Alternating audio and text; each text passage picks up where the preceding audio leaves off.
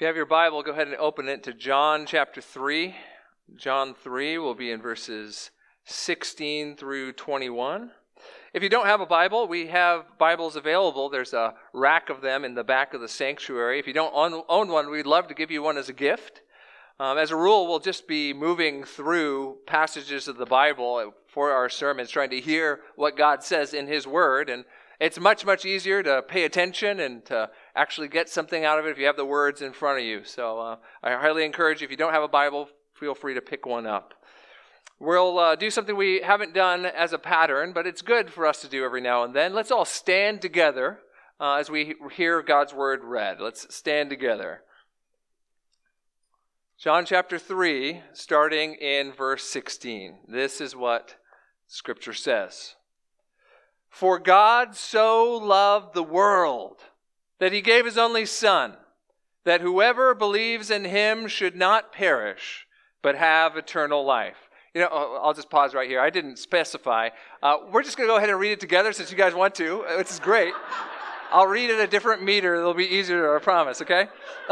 We'll rewind it. We'll start verse 16, and we'll do this all together. This is good, okay?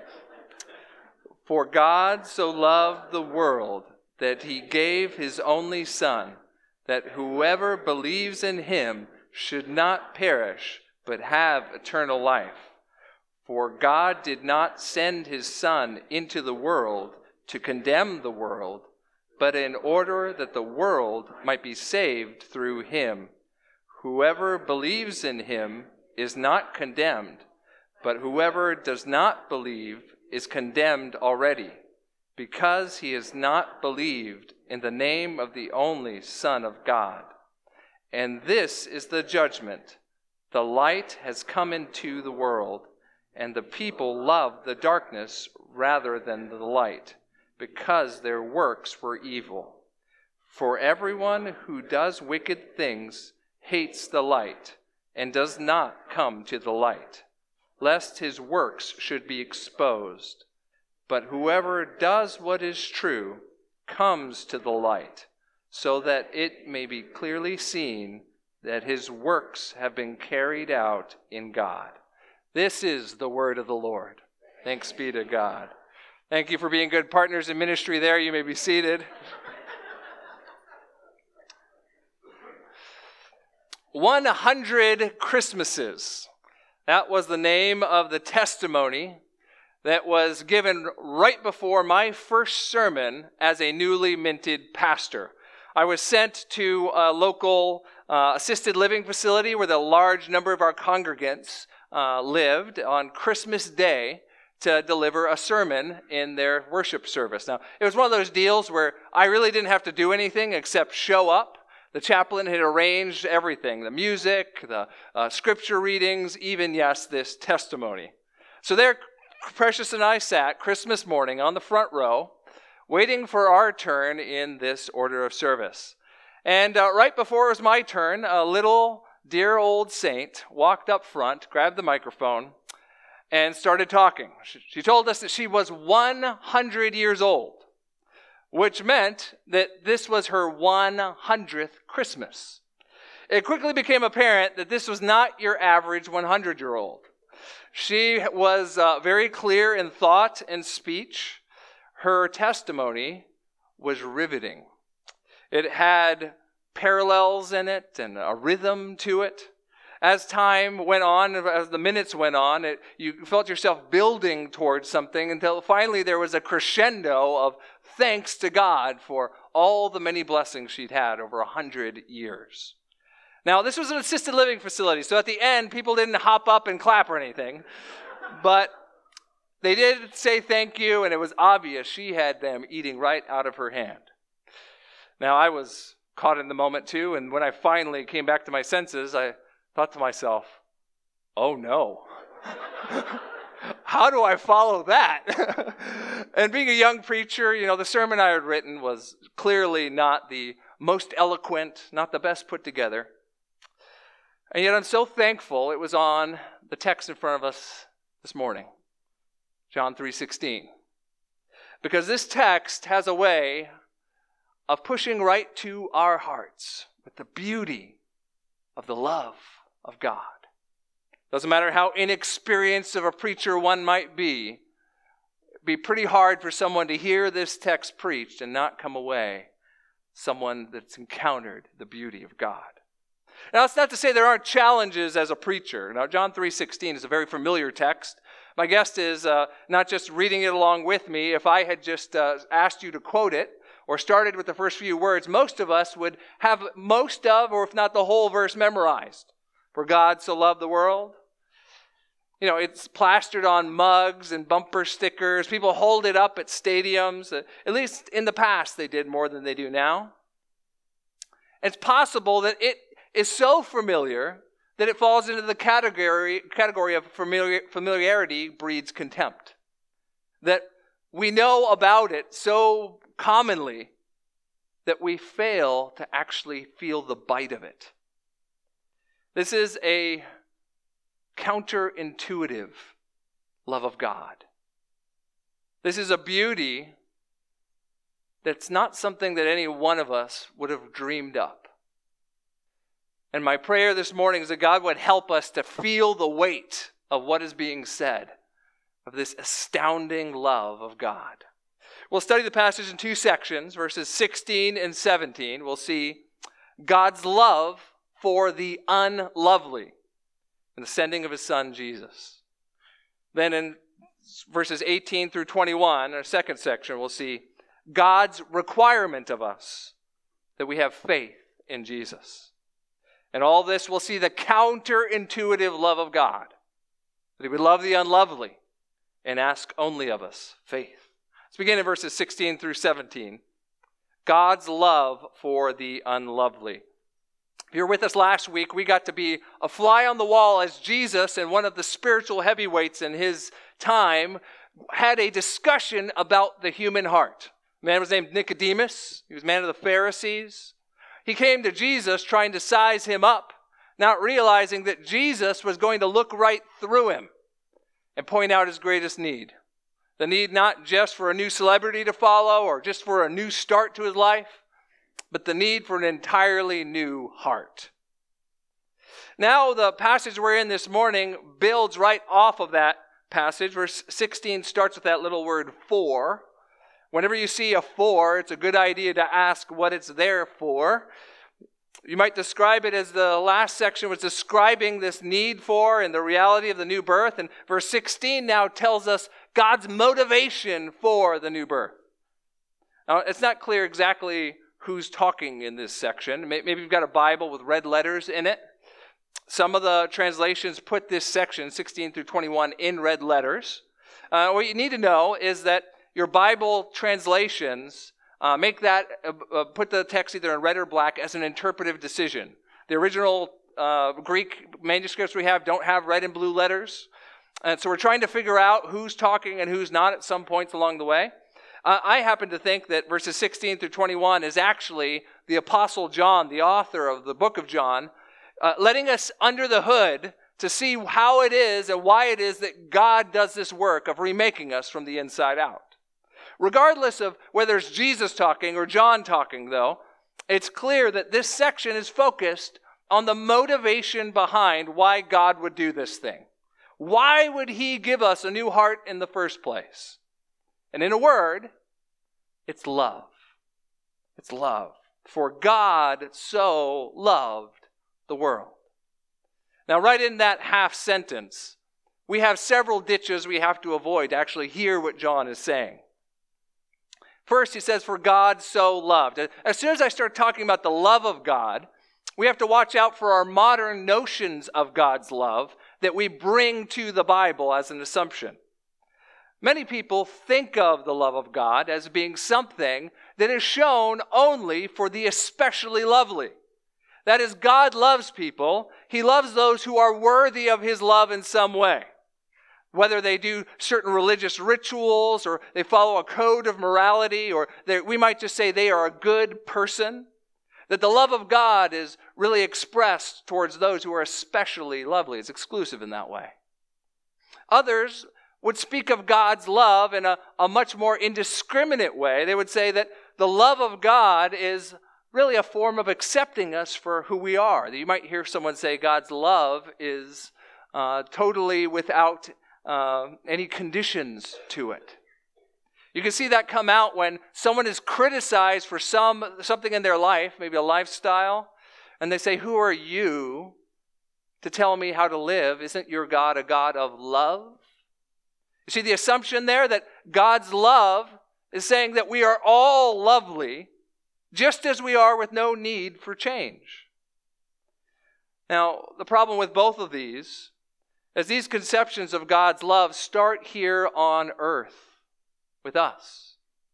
But in John's gospel and through the Bible, love, and especially God's love, doesn't start here on earth. It starts in heaven.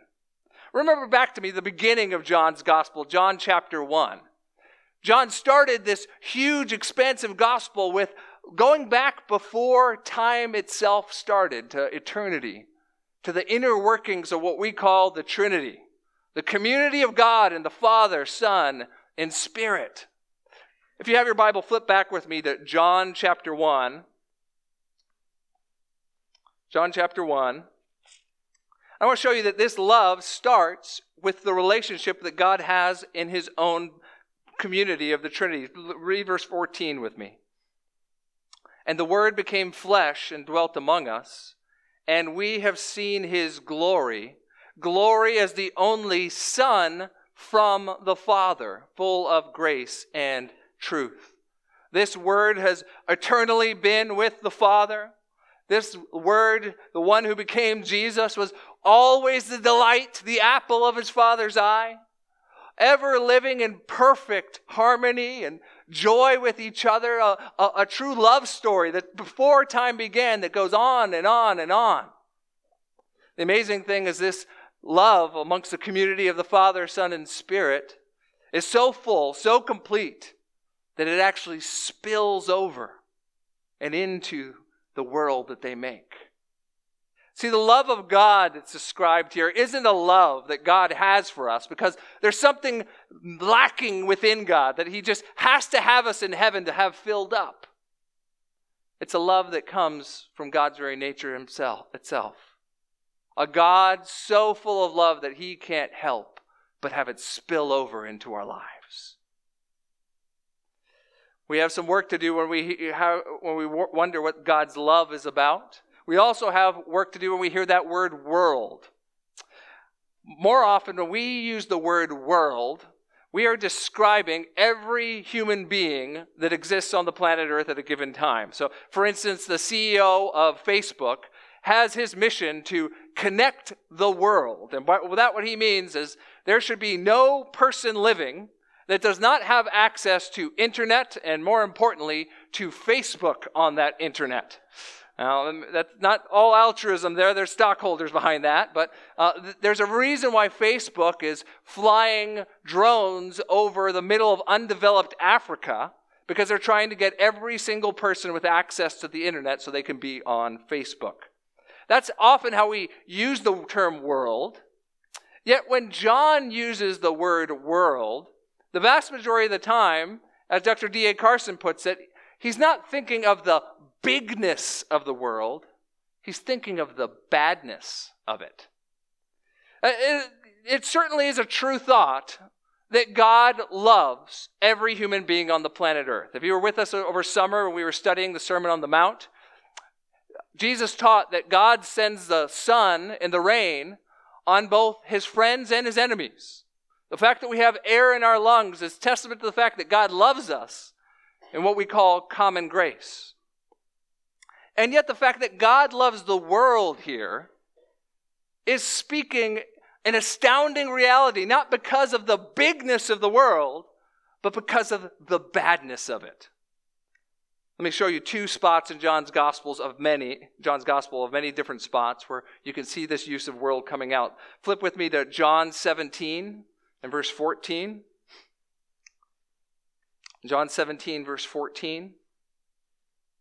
Jesus here, near the end of his ministry in what we call the high priestly prayer, is praying for his disciples. And in this prayer, he reveals the relationship between the disciples and himself and with God.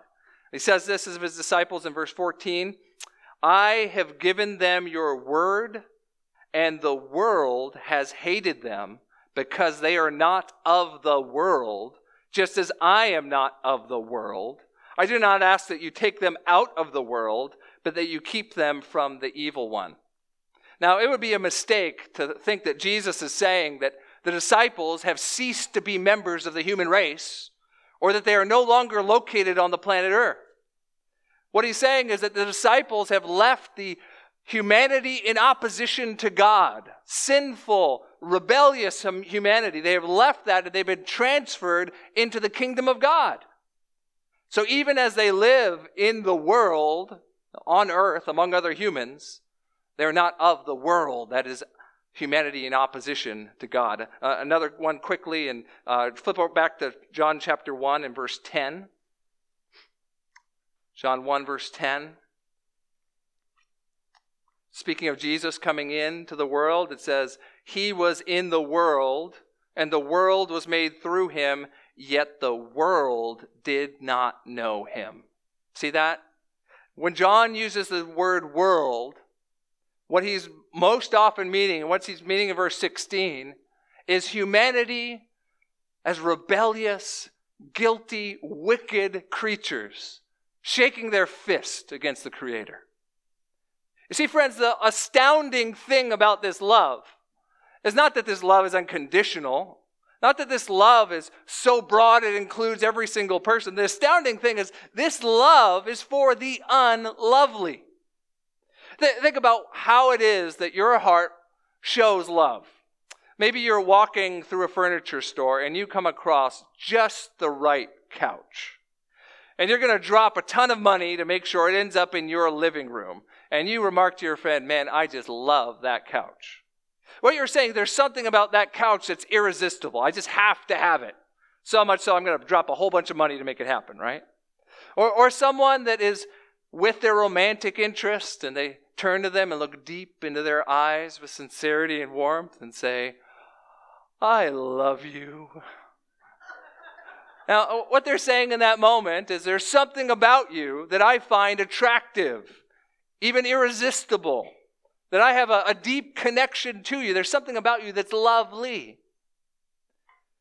And yet with the love of God, God looks down at a world, a whole humanity that wants nothing to do with him and has ran from him at every opportunity. And he says, "I love you. Not because you're lovely, but because I am love." Friends, do you see how astounding that is? That God would love a world that hates him. Well, how was that love demonstrated? Well, that's where we get the next phrase. "For God so loved the world in this way that he gave his only Son." Jesus has already been called the Son of God repeatedly in John's Gospel. I think at this point we are supposed to connect the dots back to a story you're probably familiar with in Genesis. There's a man named Abraham who was given a promise by God that he would be the father of many nations. There was only one problem. Abraham and his wife Sarah could not have children. They were old. God had not opened her womb. So one day, when the miracle happened, the true miracle baby, and they had a son, a boy was born, understandably, their hearts were full of love. And yet you know how the story goes. God asked of Abraham, "Take your son, your only son, and go to the mountain and sacrifice him to me." What a horrible thing to be asked to do. How painful that decision must have been. Yet Abraham trusted God, believed him. He went up the mountain and he was going to follow through with it, to kill his own son. And at the last moment, God sent an angel and prevented him from experiencing that sorrow. He prevented him from killing his son and instead substituted a goat for the sacrifice. What John is saying is the thing that God spared Abraham, he did not spare himself. The Son with whom the Father delighted, the Son from whom eternity past the Father poured out his joy toward and received joy back from, that Son which he loves like no other, the Father willingly gave to rescue a world that hates him. Oh, what love is this? We sing a song pretty regularly here at College Park Castleton called The Love of God by a guy named Frederick Lehman. The first stanza reads this: "The love of God is greater far than tongue or pen can ever tell. It goes beyond the highest star and reaches to the lowest hell. The guilty pair bowed down with care. God gave his Son to win. His erring child he reconciled and pardoned for his sin." Pardon from his sin. What love of God that we get to celebrate every Christmas, and we get to experience as those who have come to God through Christ Jesus. We'll come back to the second half of verse 16 in a second. But I want to show you that verse 17 clarifies that this sending of the Son is really part of God's rescue plan. He's not doing this to judge the world, to condemn it. He's doing it to save it. Verse 17, "For God did not send his Son into the world to condemn the world, but in order that the world might be saved through him." In other words, Jesus' reason for coming, the reason the Father sent him, is to save his enemies, to save the unlovely. Brothers and sisters, have you thought about the gift of salvation like this in a while? Have you thought about the fact that God saved you, not because you're a prize, not because you're especially good, not because you're lovely, but because God himself is love? That should give you a fresh dose of joy, even as we sing Christmas songs this Christmas season. So much truth packed in them about Jesus coming to this earth and what he came to do on this earth, going to the cross to die for our sins. Realize also that this changes the way we love other people. If the reason we are loved by God is not that we have somehow earned or merited it, but quite the contrary, that we are just undeserving recipients of a gift, then we can be free and indiscriminate about how we love others. I know it's Christmas coming up, and that means you're going to be around family. And family is wonderful. Lots of blessings with family. But family is also hard, isn't it? Being around people that know you well. Maybe you're going to have one of those relatives that brings back something that should have lied buried decades ago. Maybe someone who knows just the right way to push your buttons is going to go out of their way to do so. And in that moment, you're just thinking, oh, here we go again. Doesn't mean that you don't know that they're misbehaving. It doesn't mean that they're especially lovely in that moment. But oh friends, if you are a recipient of the love of God, can't you pour out some of that love to someone else, especially someone as unlovely as you? The love of God. What a concept. Now, does that mean we just sit back and, if this is God's work to do this rescue plan, then all we do is sit back and receive? Well, that's not quite how it works. And verses 18 through 21 shows us that God requires something of us also. First, we saw God's love for the unlovely. Now we see God's requirement, faith in Jesus. Now, I've already mentioned sometimes people speak of salvation or God's love as something unconditional. And there's a sense where that's true. You can never earn God's salvation. And yet, there is something that God requires of anyone that would be saved. That they have faith in Jesus. The second half of verse 16. That whoever believes in him should not perish, but have eternal life. Notice, the one that does not perish and has eternal life is the one who believes. Quite literally, all the believing ones. Anyone who believes. Look down in verse 18, the same theme. Whoever believes in him is not condemned, but whoever does not believe in him is condemned already. How amazing is it, friend, that God would give you a gift that all you must do is reach out with an empty hand of faith. All you must do is trust Jesus enough to receive salvation. When we talk about faith, very often we think of different faiths.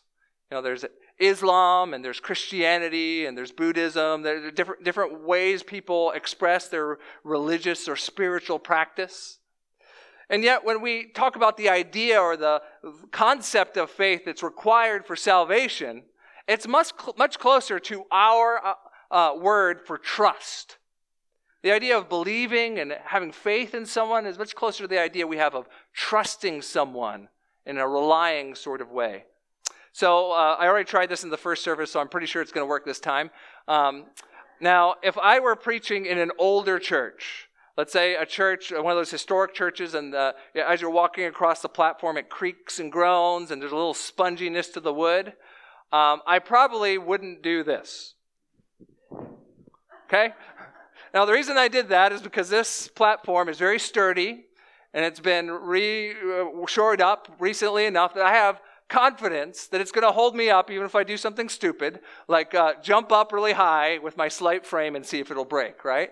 Now, in that moment, I'm having a sort of faith in the platform. I'm trusting that it will bear my weight.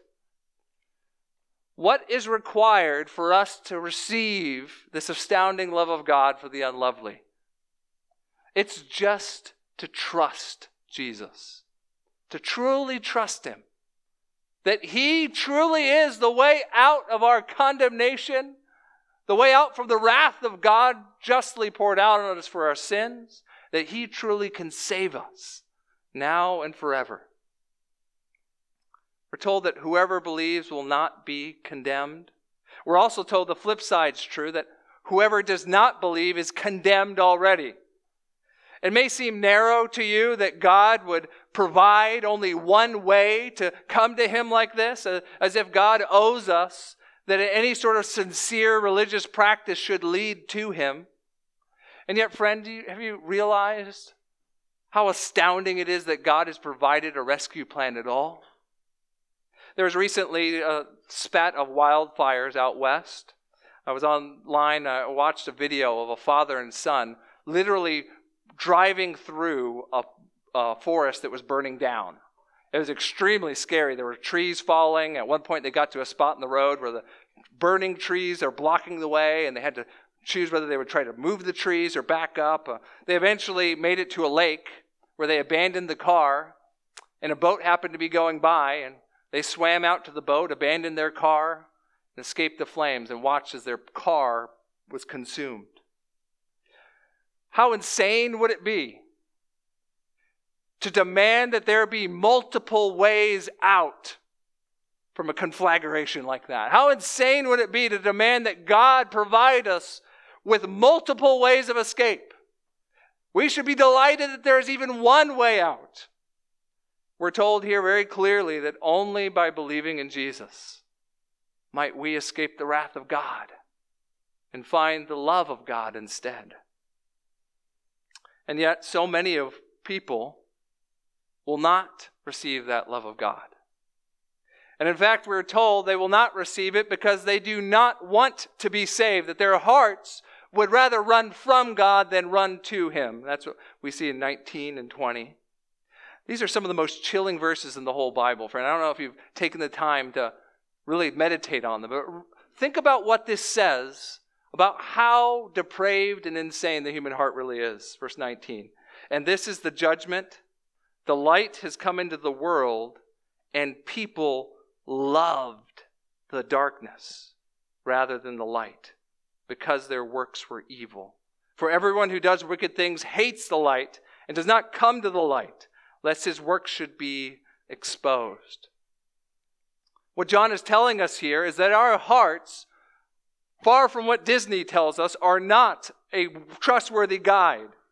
Our hearts will not lead us to lasting joy and peace. Our hearts will not one day give us all of our dreams. Our hearts love the shadows. Our hearts love to lie to us. As the prophet Jeremiah said in Jeremiah 17:9, the heart is a deceitful thing above all things and desperately sick. Who can understand it? Have you realized that, friend, that your heart regularly lies to you? Or think about what happens when you lose control of your mouth for just a second and you say something that is cutting and cruel to someone. Is your first thought to say, oh, I have sinned so greatly before God, I have wounded this person, I must make this right, I must apologize? Or does your heart tell you, you know what? They deserved that. Someone finally told them what they had coming. Or think about another time where maybe you notice something that we would call a sin, and your heart immediately, as soon as you realize it's a sin, starts playing the comparison game. Oh, yeah, that's a sin, but it's not as bad as the sin of that other guy that I know. Or how many times has your heart told you that you don't need to worry about bringing that sin to light by confessing to someone? You don't need to tell your small group. You don't need to tell your accountability partner. Because if you just ignore it and just let it lie, that it'll take care of itself. How many times has your heart told you because someone has wounded you, you have license to turn around and wound someone else? See, friends, our hearts, they love the dark. They hate to be dragged out to the light, to be exposed for what they are. A factory of lies, a vile place that unless God intervenes, will keep us from coming to the light of Christ. How insane is it that people in such need of a rescue would do everything they can to hide from their Savior? Friends, that's what the Bible tells us about ourselves. We're not people that are searching diligently to find a way of salvation. We're not good people with just some bad tendencies or with a little need of education. We are fundamentally rebels that will spit in the face of God and skulk off to the shadows to try and avoid Him, the only one that could possibly save us from the mess we've gotten ourselves into. But the good news of the gospel is, if we will drag our wicked hearts out from the shadows and into the light, oh, it'll feel like we're dying, but we will truly find life. Because Jesus gives us forgiveness of sins. He paid the penalty for them on the cross. Jesus gives us a new life and a new heart. The very resurrection power that raised Him from the dead will do that within you. Now Jesus turns us into something else, into a people that live and walk in the light. That's what we're told in verse 21. He says, but whoever does what is true comes to the light, so that it may be clearly seen that his works have been carried out in God. I love the way that's written. It's obvious that God gets the credit for even the good things we do as Christians. God gets the credit for being the one who initiated this love for rebels. He gets to be the credit for the fact that we get saved at all. He gets credit for putting a new heart within us. And then when we turn around and live in a way that's consistent with what He teaches, you might say, living in the light, we're told it is seen that those works have been carried out in God. Top to bottom, it's a work of God within us. Friends, isn't this incredible news? That we don't have to hide in the shadows anymore. That we can be open about the fact that we are sinners. Because we know that the life and light of Jesus is waiting there to find us and to truly give us the love of God. Maybe you're here this morning. You're not a Christian. I don't know what your life has been like up until now. Maybe you've gone through some really hard things along the way, and you find it hard to think well of yourself. Maybe you've gotten advice even that you need to tell yourself good things about yourself, that you need to think that you are intelligent and worthwhile, that you need to love yourself in a way. Friend, it's certainly true you have value because you were made in God's image. But far from being the way that you will actually find lasting joy and peace by just sweeping all of your weaknesses and yes, even sins under the rug, you're actually closing yourself off from the only thing that can truly change your life. You're hiding in the shadows from the very light that you need. Friend, we Christians don't think that we are somehow better than you. We're just people that have realized our sin problem is so bad that if God doesn't deal with it, we have no hope. We've gone public with that fact, and we found Jesus to be a reliable Savior. If you're here this morning and you have not yet come to Jesus in this way, you can do that today. You'll find all of your shame, all the condemnation, all the fear, all of it. It'll be wiped away because Jesus is a stronger Savior than you are a sinner. For those of us who are here this morning who are Christians, let's let ourselves be floored by this counterintuitive love of God. You know, there are so many things, even in our lives as believers, where it'd be easy to despair over, like, I've made the same mistake again. And yet if we've come to Jesus, there's no condemnation for us. And the love of God has truly been given to us. The love of God. It's for the unlovely. And all it requires is that we respond in faith. Earlier we read the first stanza from that song, The Love of God, by Frederick Lehman. The third stanza was an interesting story to it. Lehman was writing the song, and he got the first two stanzas down on paper, and suddenly he got writer's block.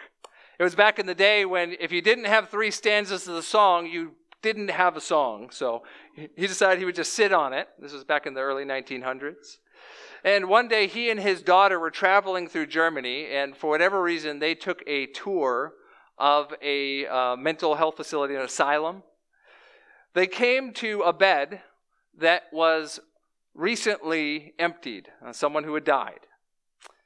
And next to that bed, scrawled on the wall, was a poem. As soon as Lehman saw it, he knew he had found his missing stanza. Some of the form has changed, but this is the substance of that poem. It says, "Could we with ink the ocean fill, and were the skies of parchment made, were every stalk on earth a quill, and every man a scribe by trade, to write the love of God above would drain the ocean dry, nor could the scroll contain the whole, though stretched from sky to sky." What astounding love is this, brothers and sisters? That we would be loved by the God of the universe, even though we are rebels, fit of his wrath. In a moment of clarity, a person in an insane asylum was able to write those words. How much more should we, who have God's word to instruct us, be able to praise God for his love now and off into eternity? Let's pray.